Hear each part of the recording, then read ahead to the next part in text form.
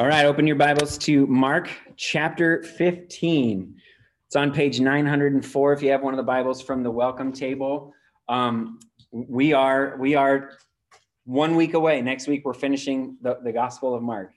Pretty crazy to think about it, right? I'm excited about that. I'm looking forward to not moving on from the Gospel, but moving deeper into it as we go into the book of Ephesians from here and see how we live this out as the church of God. But today we're going to look at Mark chapter 15. We're going to look at verses 1 through 39. It's a pretty hefty chunk of scripture, but I want us to see and experience it as best as we possibly can what Jesus endured in his trial with Pilate and in his crucifixion. This is both the worst and the best moment in human history right here. And it's worse because it shows the extent of humanity's sin. And it's the best because it shows the extent of God's love for sinful humanity. Today, we're going to get to the very heart of the gospel, not just Mark's gospel, but the good news that we've all been commissioned to share as believers with the world. Now, obviously, the resurrection is also a vital part of the good news. Paul talks about that. Without the resurrection, we have no hope, right? And we'll finish Mark's gospel next week with the resurrection of Jesus, but there's no resurrection of Jesus if there's no death of Jesus. And there's no death of Jesus if there's no crucifixion of Jesus. We're going to see he doesn't die until he gets to the cross, and that's on purpose. Okay?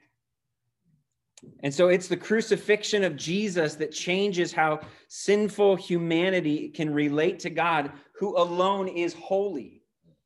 And if we want to be reconciled to God, we must come to the cross of Jesus Christ and see him there in our place. Through his description of Jesus's trial before Pilate and the resulting crucifixion, Mark's going to prove that Jesus is indeed the divine Son of God and the one true King who willingly became the sacrificial substitute for his rebellious people in order to pay for their guilt and to set them free, to release them from the imprisonment of sin.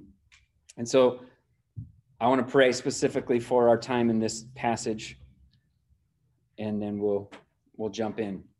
Lord, we thank you for your word.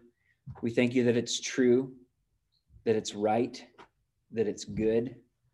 We thank you that even in the picture of the most horrifying thing a person can experience, we see the most glorifying thing in your exaltation of Christ on the cross and reconciliation of us to yourself. We thank you, God, that we have this word to rely on, to give us hope, to bring us back to the reality of who Jesus is and what he's done, and to help us live in that hope, even as we take an honest look at the things that are going on in the world around us. So would you give us eyes this morning to see the Son of God lifted up and to see the beauty of the gospel, the hope of the gospel in the horror of the cross. We pray this in Jesus' name. Amen. All right. We're just going to jump right in and try to, as best we can, immerse ourselves in what's happening here and see this play out. So Mark chapter 15, we're going to start in verse 1. As soon as it was morning, having held a meeting with the elders, scribes, and the whole Sanhedrin, the chief priests tied Jesus up. They led him away and handed him over to Pilate. So Pilate asked him, "Are you the king of the Jews?" He answered him, "You say so." And the chief priests accused him of many things. Pilate questioned him again, "Aren't you going to answer? Look how many things they're accusing you of." But Jesus still did not answer. And so Pilate was amazed. Now it's daybreak on Friday morning. Just remember, just at the beginning of the week is when Jesus came into Jerusalem riding on a donkey, right? And people shouted, "Hosanna." And now it's Friday morning, right at sunrise. Pilate's the Roman governor of Judea, that whole area, and he's in Jerusalem during the Passover to oversee the influx of Jewish pilgrims who've come to celebrate the Passover inside the city. And his primary role is to make sure that the peace is kept. Roman officials like to get their business matters out of the way early in the morning so that they can pursue more leisurely activities for the rest of the day. And so knowing that and also wanting Jesus to be executed before sundown, which is the beginning of the Sabbath, the religious leaders, they get together, they make sure that their stories are straight, and they so that they can take him to Jesus and put him on trial before Pilate. Now they need to make sure that their accusations against Jesus are sound politically driven before Pilate rather than religiously driven. Pilate doesn't care about the fact that there's a claim that Jesus is the Messiah. He doesn't care about that. What he does care about, though, is that this Messiah claims to be king. And that's a direct threat against Caesar himself. And now it becomes a political concern. And so he asked Jesus if it's true. Are you the king of the Jews, he says? And Jesus answers, you say so. Don't you love how Jesus just knows what to say? It's not a direct answer. It's also not a denial. Jesus is, in essence, telling Pilate, you have said it, and you would be wise to consider what you've said. That's the sense here. Even in that moment, Jesus is offering this truth to Pilate. But unsatisfied with Jesus' answer, Pilate points to all these other accusations against Jesus that the chief priests have made. Luke's gospel tells us some of these other accusations. They said that Jesus was misleading the nation of Israel and that he's opposing the payment of taxes to Caesar, and along with claiming to be the Messiah, which was a king, right? Now, according to Roman law, silence implied consent to all the charges against the accused. This is why Pilate is urging Jesus to say something. Don't you understand all of these accusations? If you keep your mouth shut, you're agreeing that you're guilty. But Pilate knows something here. He senses something. This does not look like a guilty man. And so he's pleading with him. Defend yourself. But Jesus remains silent. And Pilate's amazed at this. And we too ought to be amazed as we read this and we see our Savior fulfilling yet again another scripture. Isaiah 53:7. He was oppressed and afflicted, yet he did not open his mouth. Like a lamb led to the slaughter, and like a sheep silent before her shearers, he did not open his mouth. Jesus is led everywhere in this passage. Everywhere. He's just led. But we need to understand that he goes willingly. And ultimately, he's the one that's in control. He is leading. And this sense of wonder that we have here of our Savior fulfilling this scripture, it's going to turn to indignation, or at least it should, as we read what happens next. Look at verse 6. At the festival, Pilate used to release for the people a prisoner whom they requested. There was one named Barabbas who was in prison with rebels who had committed murder during the rebellion. The crowd came up and began to ask Pilate to do for them what was his custom. Pilate answered them, "Do you want me to release the king of the Jews for you?" For he knew it was because of envy that the chief priests had handed him over. But the chief priests stirred up the crowd so that he would release Barabbas to them instead. Pilate asked them again, "Then what do you want me to do with the one you call the king of the Jews?" Again they shouted, "Crucify him." Pilate said to them, "Why? What has he done wrong?" But they shouted all the more, "Crucify him." Wanting to satisfy the crowd, Pilate released Barabbas to them, and after having Jesus flogged, he handed him over to be crucified. The injustice that takes place here is revolting. This is a perfectly innocent man who is being driven by a maddened crowd at the hands of sinister religious leaders and a cowardly political figure. This is ridiculous. This is not okay. We shouldn't just read this and go, well, this is what happened, right? We need to understand what the injustice that's taking place here. The self-preservation of a political leader, the envy of the religious leaders, and the persuadability of a crowd. It's like they had Facebook back then. They all lead to an innocent man being condemned to death while a guilty man goes free. But it's through this display of injustice that the beauty of the gospel shines forth. Pilate is the only one in the whole city, just happens to be there, remember, quote unquote. He's the only one who has the authority to release a prisoner or sentence one to death. And during the festival, he has this custom of releasing a prisoner of the people's choosing. The language in verse 6 gives the sense of the people interceding on behalf of the prisoner for his release. Barabbas was in prison with the insurrectionists who had rebelled against Rome and who committed murder in the process. Luke's gospel notes that Barabbas himself joined them in committing those acts. Now, there's a good chance that the people saw him as a hero of the commoners, and that they were there actually to ask Pilate to release Barabbas. They already knew this custom. They were familiar with it, and that they already had it in mind to come and ask Pilate to release Barabbas. At least that's what verse 8 alludes to. The people came to Pilate and asked him. In fact, the language there is that they demanded him to release Barabbas. And so they come and ask for Barabbas's release, but Pilate, he gives them a second option here. One they didn't know about initially. He knows that the chief priests handed Jesus over because they were envious of Jesus's authority and popularity with the crowds. And so Pilate gives the crowds a chance to speak up for Jesus. Now, the chief priests, if you're the chief priest here, you got to remember from chapter 3, you've been plotting to kill Jesus. And you're so close, right?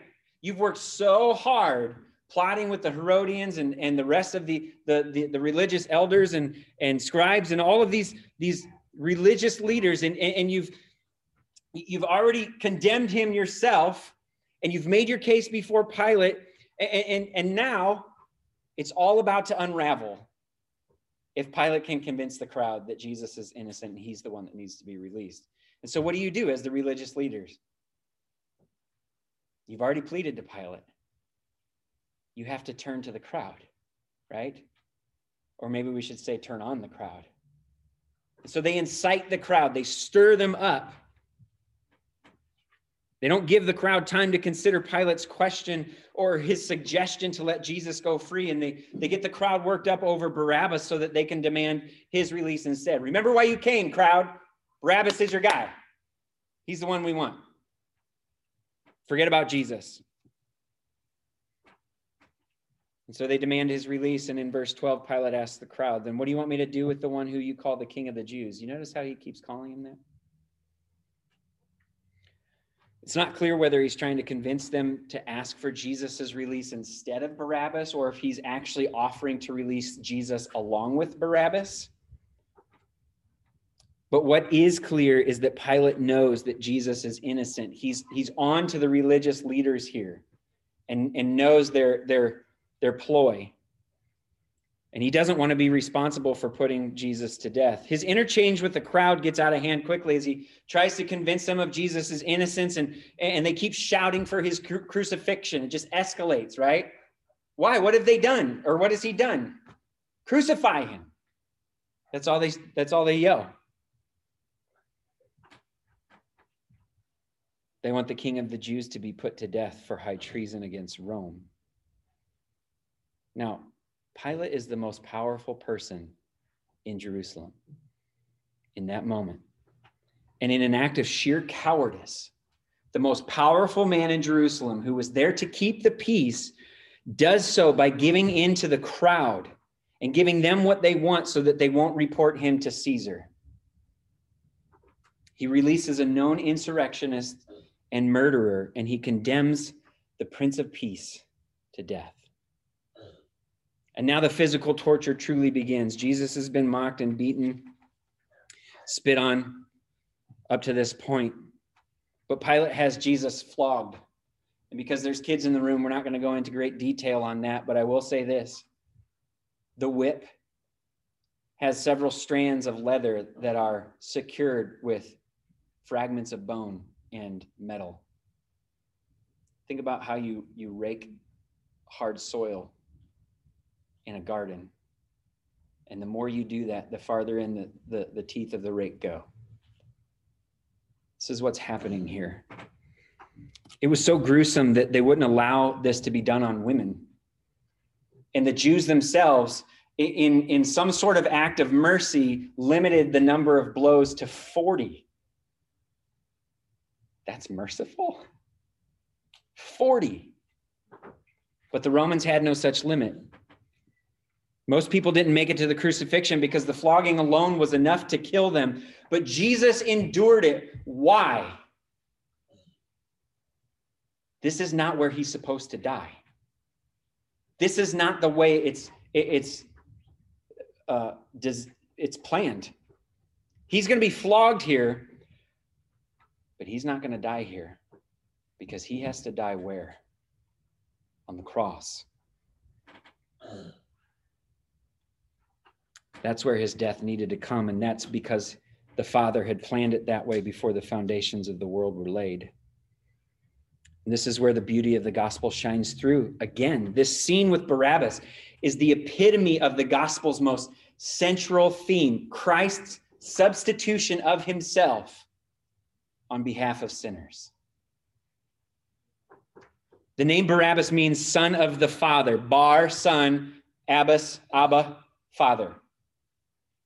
And in what seems like a twist of irony, this son of the Father who was guilty and condemned to death was set free because the true son of the Father, Jesus Christ, took his place. But this is not irony. This is the good news of the gospel. Even though we were guilty in sin and rebellion against God and condemned to death because of it, God gave his one and only son to die in our place as a substitutionary sacrifice so that we could be called sons and daughters of God. Christ in my place. This is the gospel. This is the central theme of the gospel. This is what every true Christian must believe. We must confess that we are like Barabbas, condemned. But Christ made intercession for us and secured our release from the prison of sin and death by taking our guilt and shame upon himself and dying in our place on the cross. But he's not on the cross yet in our passage. He's taken the guilt and now he's going to take the shame. Look at verse 16. The soldiers led him away into the palace, that is the governor's residence, and they called the whole company together. They dressed him in a purple robe, twisted together a crown of thorns and put it on him. And they began to salute him. Hail, King of the Jews. They were hitting him on the head with a stick and spitting on him. Getting down on their knees, they were paying him homage. After they had mocked him, they stripped him of the purple robe and they put his clothes on him. 3 times already in this passage, Jesus has been called the King of the Jews. Mark is doing something here for the reader. And now the Roman soldiers treat him like one. He's led away to a palace by a whole company of soldiers. That's a kingly picture. They dress him in a purple robe, which is the color of royalty. They put a crown on him. They begin to salute him as they would, hailing him as they would Caesar himself. And they get down on their knees and they pay homage to him. And yet it's another twist of irony because the details here give way to their mockery, right? They're mocking the King of Kings, the Lord of Lords, the one who commands legions of angel armies and is robed in majesty, the one to whom every creature in heaven and on earth and under the earth and on the sea and everything in them will say, blessing and honor and glory and power be to the one seated on the throne and to the Lamb forever and ever, the one to whom every knee will bow and every tongue confess that he is Lord to the glory of God the Father. This is the man, this is the God that they're mocking. The one who is crowned with many crowns in Revelation 19 is crowned here with the curse of Genesis 3. Do you remember when God cursed the ground? What did he say it would produce? Thorns. He cursed the ground and he made it produce thorns and thistles because of Adam's sin. Now the one who cursed the ground is bearing that curse of sin on his head as the new Adam, who will usher in a new creation through his faithful obedience to the Father. But first, he must be ushered to the cross. Look at the second half of verse 20. They led him out to crucify him. They forced a man coming in from the country who was passing by to carry Jesus' cross. He was Simon of Cyrene, the father of Alexander and Rufus. They brought Jesus to the place called Golgotha, which means place of the skull. And they tried to give him wine mixed with myrrh, but he did not take it. Then they crucified him and divided his clothes, casting lots for them to decide what each would get. Now it was 9 a.m, and they crucified him. The inscription of the charge written against him was the King of the Jews. And they crucified 2 criminals with him, one on his right and one on his left.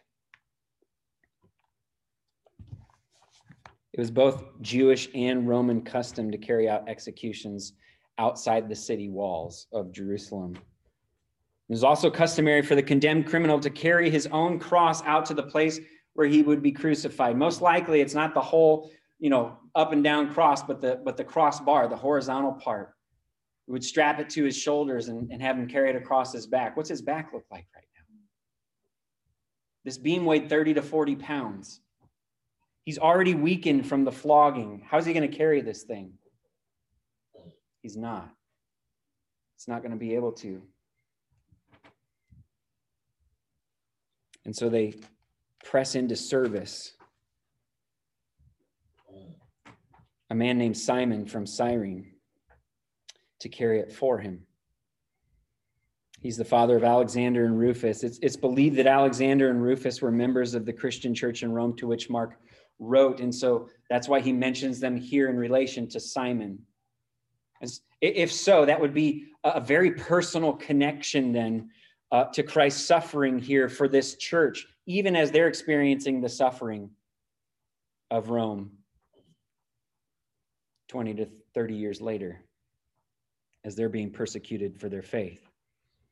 The imagery here echoes Jesus's call to discipleship after he predicted his death the first time in chapter 8. If anyone wants to follow after me, let him deny himself, take up his cross, and follow me. Simon is forced to do so here, but if we are to follow Christ, we must willingly do so. Golgotha is an Aramaic word that Mark translates for his Greek-speaking readers. It means place of the skull, most likely not because it was shaped like a skull, although that is a theory, but most likely because skulls were common here. Why? Because it's a place of death. This is where Jesus is going to die. That's why he's going there.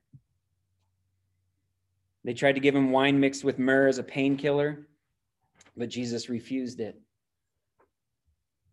Because in the garden, he determined to do the Father's will and not his own. He determined to drink to the dregs, to the fullness, the cup God had prepared for him, the cup of wrath, and he'll do so without numbing his senses. Psalm 22, 16 through 18 says, "For dogs have surrounded me. A gang of evildoers has closed in on me. They pierced my hands and my feet. I can count all my bones. People look and stare at me. They divided my garments among themselves, and they cast lots for my clothing. Mark describes Jesus' fulfillment of this psalm in an almost matter-of-fact way. Verse 24, then they crucified him, and they divided his clothes, casting lots for them to decide what each would get. Now, we know Mark enough by now to know he's not being calloused here, right?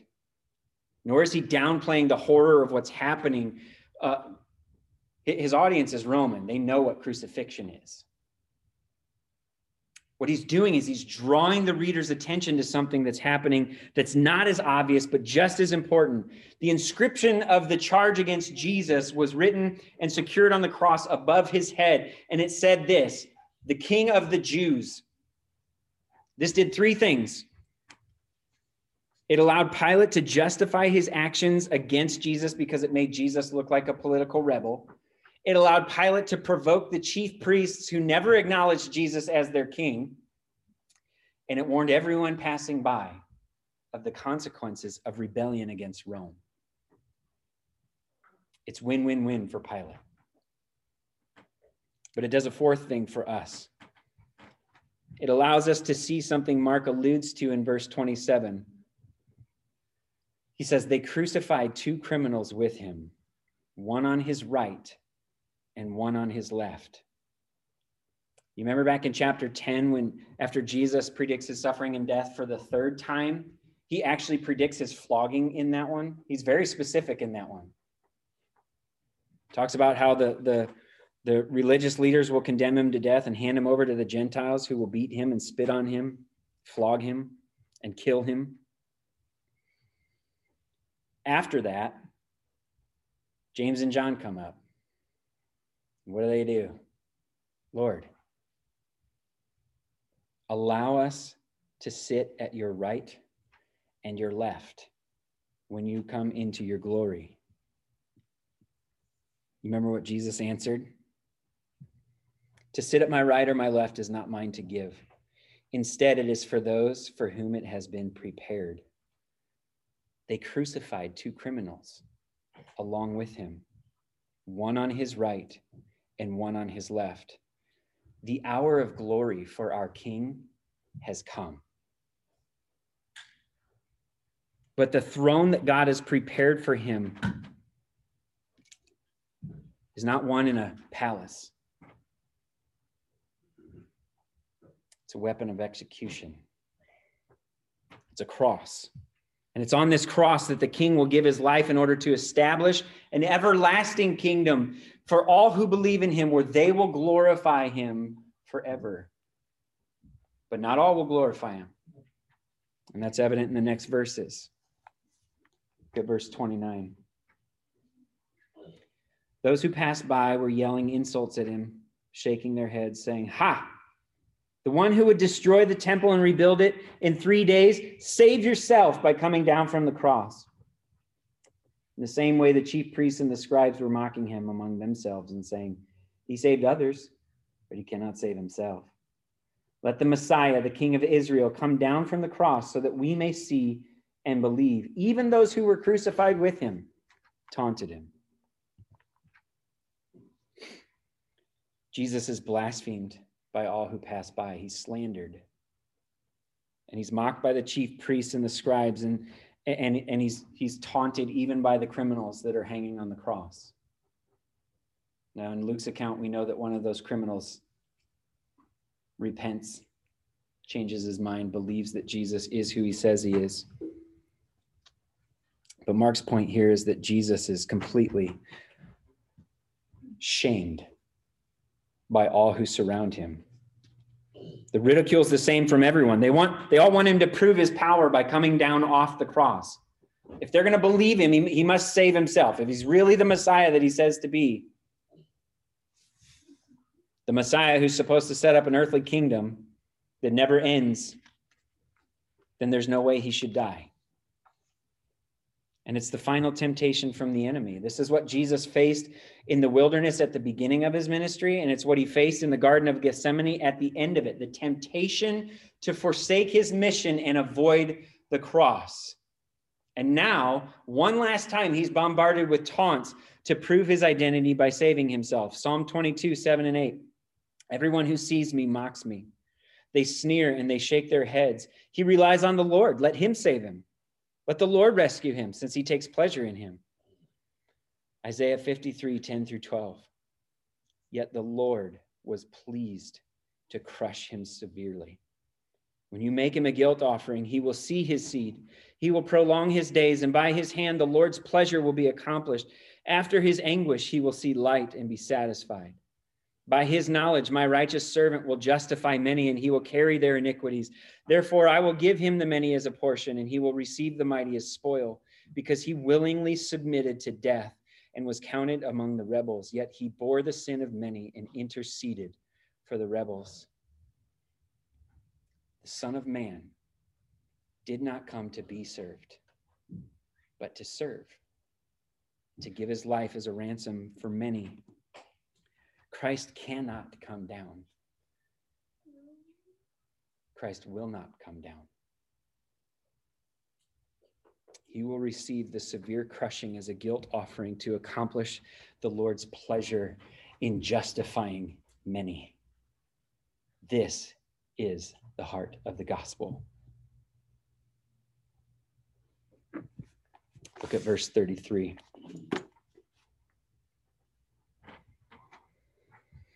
When it was noon, darkness came over the whole land until 3 p.m.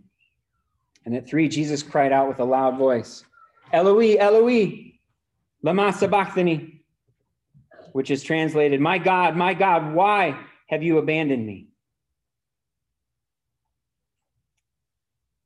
When some of those standing there heard this, they said, see, he's calling for Elijah. Someone ran and filled a sponge with sour wine, fixed it on a stick, offered him a drink, and said, let's see if Elijah comes to take him down. 3 hours of darkness in the middle of the day. How does that happen? Some have tried to claim that it's a solar eclipse, but that only happens on a new moon. And Passover is celebrated on the full moon. And solar eclipses don't last that long, usually. This isn't a natural phenomenon. This is a supernatural event here.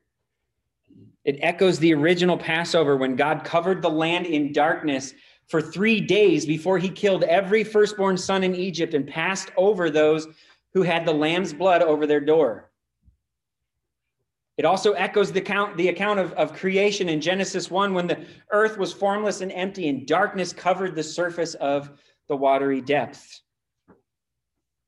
The darkness at the cross was both a sign of God's lament and judgment upon humanity for crucifying his son and a foreshadowing of the new Passover in which God would provide life for all who are covered in his son's atoning blood through faith and are now made new creations in him. 3 o'clock was when the Jews offered a daily sacrifice in the temple. It's also when Jesus cried out the most heart-wrenching words in all of Scripture, my God, why have you abandoned me? It's in that moment. This is the moment that Jesus agonized over in the garden. This is the thing that he prayed, if there be any other way, let that be the way. And yet not my will, but yours be done. In that moment, the Son experienced the full weight, the crushing weight. It pleased the Lord to crush him severely. He experienced the full weight of the Father's wrath against sin. Tim Keller says Jesus was experiencing our judgment day. The degree of agony that Christ experienced shows the magnitude of God's holiness and the magnitude of our sin. We need to understand that even the smallest discrepancy, the tiniest sin, that little white lie, the most minute thing that we can call sin is unholy enough to elicit this righteous wrath from a holy God.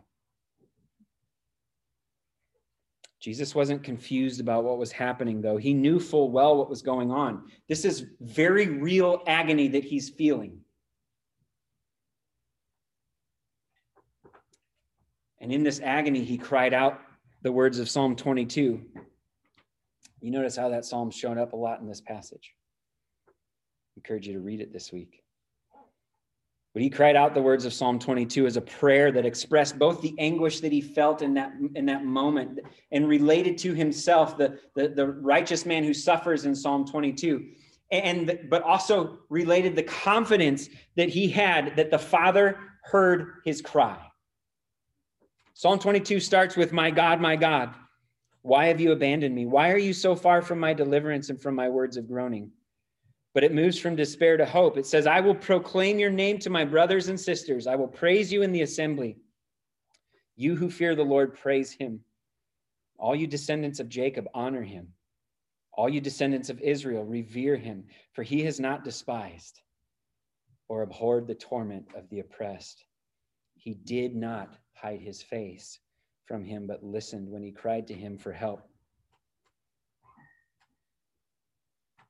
Some of those standing there think he's calling for Elijah, who was thought to be the helper of those who were in trouble and the rescuer of the righteous.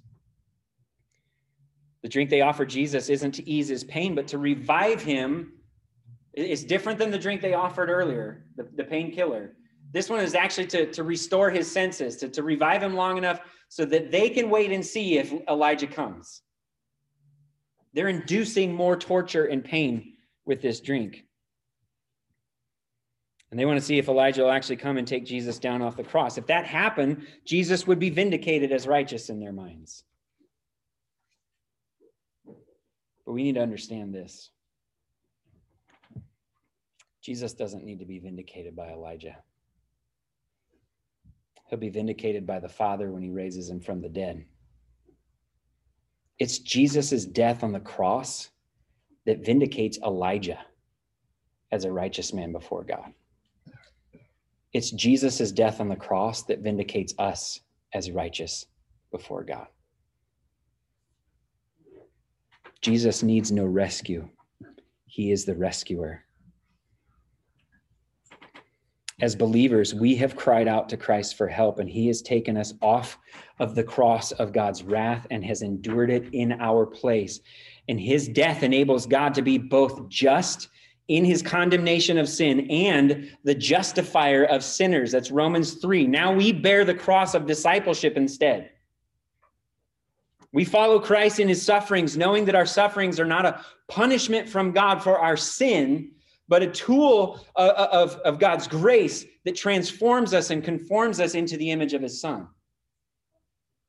so that we may also be glorified as righteous co-heirs with Christ in his eternal kingdom. This is what Christ accomplished for us on the cross. And in what seems like another twist of irony, it's a Roman centurion who gets this idea and the first glimpse of it. Look at verse 37. Jesus let out a loud cry and breathed his last. And then the curtain of the temple was torn in two from top to bottom. When the centurion who was standing opposite him saw the way he breathed his last, he said, "Truly, this man was the Son of God." Now, we're familiar by now with what we call the Markan sandwich, where he takes two stories and opens one up and sticks another one in between it so that they both have fuller meaning. This is probably one of the shortest Markan sandwiches in the gospel here, these three verses. The tearing of the temple curtain is sandwiched between these two phrases: Jesus breathed his last. Crucifixion usually led to the death or to death by suffocation because of the way the person hung on the cross. Their bodies would gradually grow weaker and weaker, and they can't lift themselves up to take a breath. It would be unusual for someone so close to death to have any strength left to breathe, let alone utter a word. But what does Mark say Jesus did? He let out a loud cry. And what was that cry? John records it for us in his gospel. It is finished. With his last breath, Jesus let out a loud cry, not of defeat, but of victory. And when he had breathed his last, the curtain of the temple was torn in two from top to bottom. Note that it's not bottom to top. This is an act of God. That curtain was massive and super thick. No man could tear that thing. And in doing it, God gave his approval to his son's sacrifice and rendered the already condemned temple and its sacrifices obsolete. Now access to God is provided not just for the high priest once a year on the Day of Atonement, but for all people anytime through the atoning blood of Jesus. He gave us a new way around the curtain, Hebrews tells us, in the presence of God. The account ends with the confession of the centurion who's standing there taking it all in. This guy is he's experienced. He's seen crucifixions, hundreds. He knows a criminal when he sees one. He knows what's normal and what's not normal in the process of crucifixion. Jesus is not normal to him. He doesn't see a criminal. Jesus' death was different than all the others. And when the centurion saw that the way Jesus died, that's what it means to breathe your last. When he saw the way Jesus died, he said, truly, this man was the Son of God. Now, we just went from the smallest Markan sandwich to the biggest right here in verse 39. In the whole of Mark's gospel, go all the way back to Mark chapter 1, verse 1. How does the gospel begin? Mark says, the beginning of the gospel of Jesus Christ, the Son of God. Throughout the whole gospel, Mark and the Roman centurion are the only two human beings to positively confess Jesus as the Son of God. But the centurion's confession wasn't based on the miracles that Christ performed or the teachings that Jesus taught. It was a confession that came after he witnessed the suffering and the death of Christ on the cross. And that's Mark's whole point. The gospel of Jesus Christ is most fully and clearly shown to us through his crucifixion. And in his description of the centurion's response, Mark is driving home the point that he made at the very beginning. Jesus is, in fact, the divine Son of God, and this was all part of God's plan for the salvation of his people. This is God's doing. This is God's doing. Psalm 22, 27 through 31. All the ends of the earth shall remember and turn to the Lord, and all the families of the nations shall worship before you. For kingship belongs to the Lord, and he rules over the nations. All the prosperous of the earth eat and worship. Before him shall bow all who go down to the dust, even the one who could not keep himself alive. Posterity shall serve him. It shall be told of the Lord to the coming generation. They shall come and proclaim his righteousness to a people yet unborn, that he has done it. It is finished. Jesus is indeed the Son of God and the one true King who willingly became the sacrificial substitute for his rebellious people in order to pay for their guilt and release them from imprisonment to sin and death. He has done it. He has done it. So that begs the question, do you see what the centurion sees? Do you see what Mark sees? Do you see what everybody else missed? If you want to be reconciled to God, you must come to the cross of Jesus Christ and see him there in your place. You must see and believe the horrifying effects of your own sin.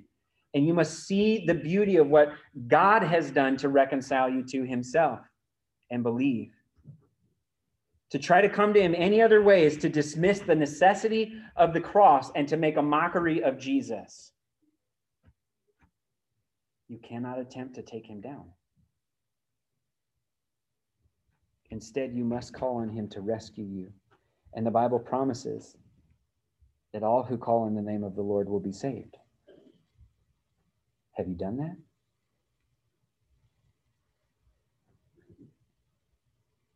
As a church, this is the Christ that we confess. This is the central theme of our gospel. He is the one who saves. That's what his name means. He's the Son of God who willingly laid down his life for us. And we know that what he did, we know that he didn't remain on the cross, right? We know that he didn't remain in the grave. We know that he rose from the dead and he's now seated on his heavenly throne at the right hand of the Father. And we know that one day he will return as the conquering king once and for all. The horror and the beauty of the cross ought to help us understand the sufferings that we face in this peculiar and particular time in life.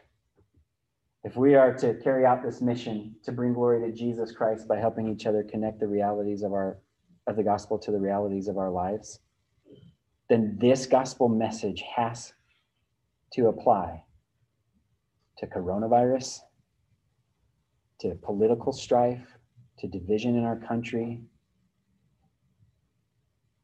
to confusion and questions on how we are to respond as a church in love to our neighbors and to our leaders. All of these things.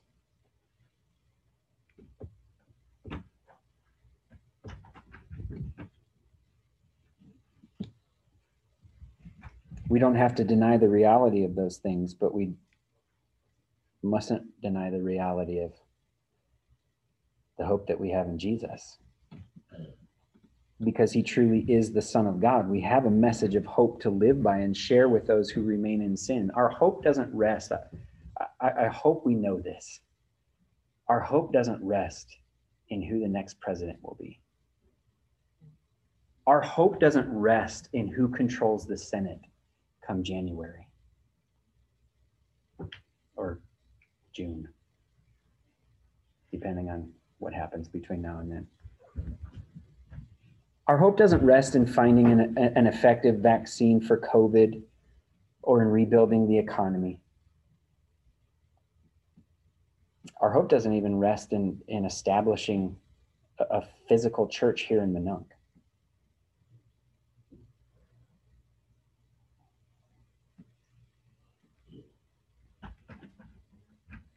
Our hope rests in the Son of God and the King of Kings, the King who rules our hearts, who's reconciled us to God and removed our strife and rescued us from ourselves. Our hope rests in his ability to rescue and reconcile others. And so we proclaim Christ crucified. It's foolishness to the world, but this is the hope that we have. And as we proclaim it, we pray that God in his time, in his way, in his strength, in his power, by his Spirit, that he opens up the eyes of the blind and enables them to see and confess what the centurion saw and confessed. This indeed, this truly is the Son of God. Christ crucified is what we proclaim when we take the Lord's Supper together. Paul says, for as often as you eat this bread and drink the cup, you proclaim the Lord's death until he comes. It's a united proclamation of his body. It's something that we continue to remind ourselves of the hope that we have. We drink the cup and we eat the bread as a reminder again of the wickedness of our sin and the glorious goodness of God in Christ, and how those two things met at the cross of Jesus. And so we're going to close together by doing that this morning. If you can't proclaim death, if you can't proclaim the death of Christ in faith, there's no reason for you to take the bread and the cup. Instead, for you this morning, I would ask that you consider the cross. You consider all the things that we just talked about here. Surely this can't be a coincidence. Think about all the things that Jesus has fulfilled. Examine God's word for yourself. Examine your heart. Give both an honest reading. And consider whether or not you have need for Jesus. And my prayer is that you would see Christ and believe that today would be the day that you turn from your sins and you trust in him.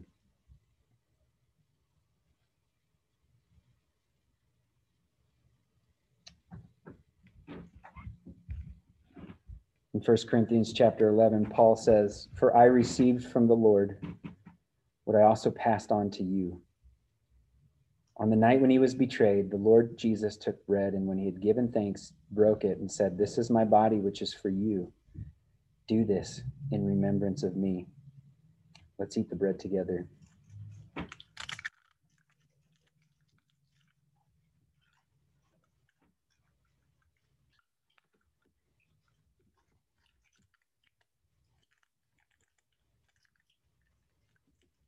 The same way he also took the cup after supper and said, this cup is the new covenant in my blood. Do this as often as you drink it in remembrance of me. For as often as you eat this bread and drink this cup, you proclaim the Lord's death until he comes. Let's drink the cup together in proclamation of our Lord's death.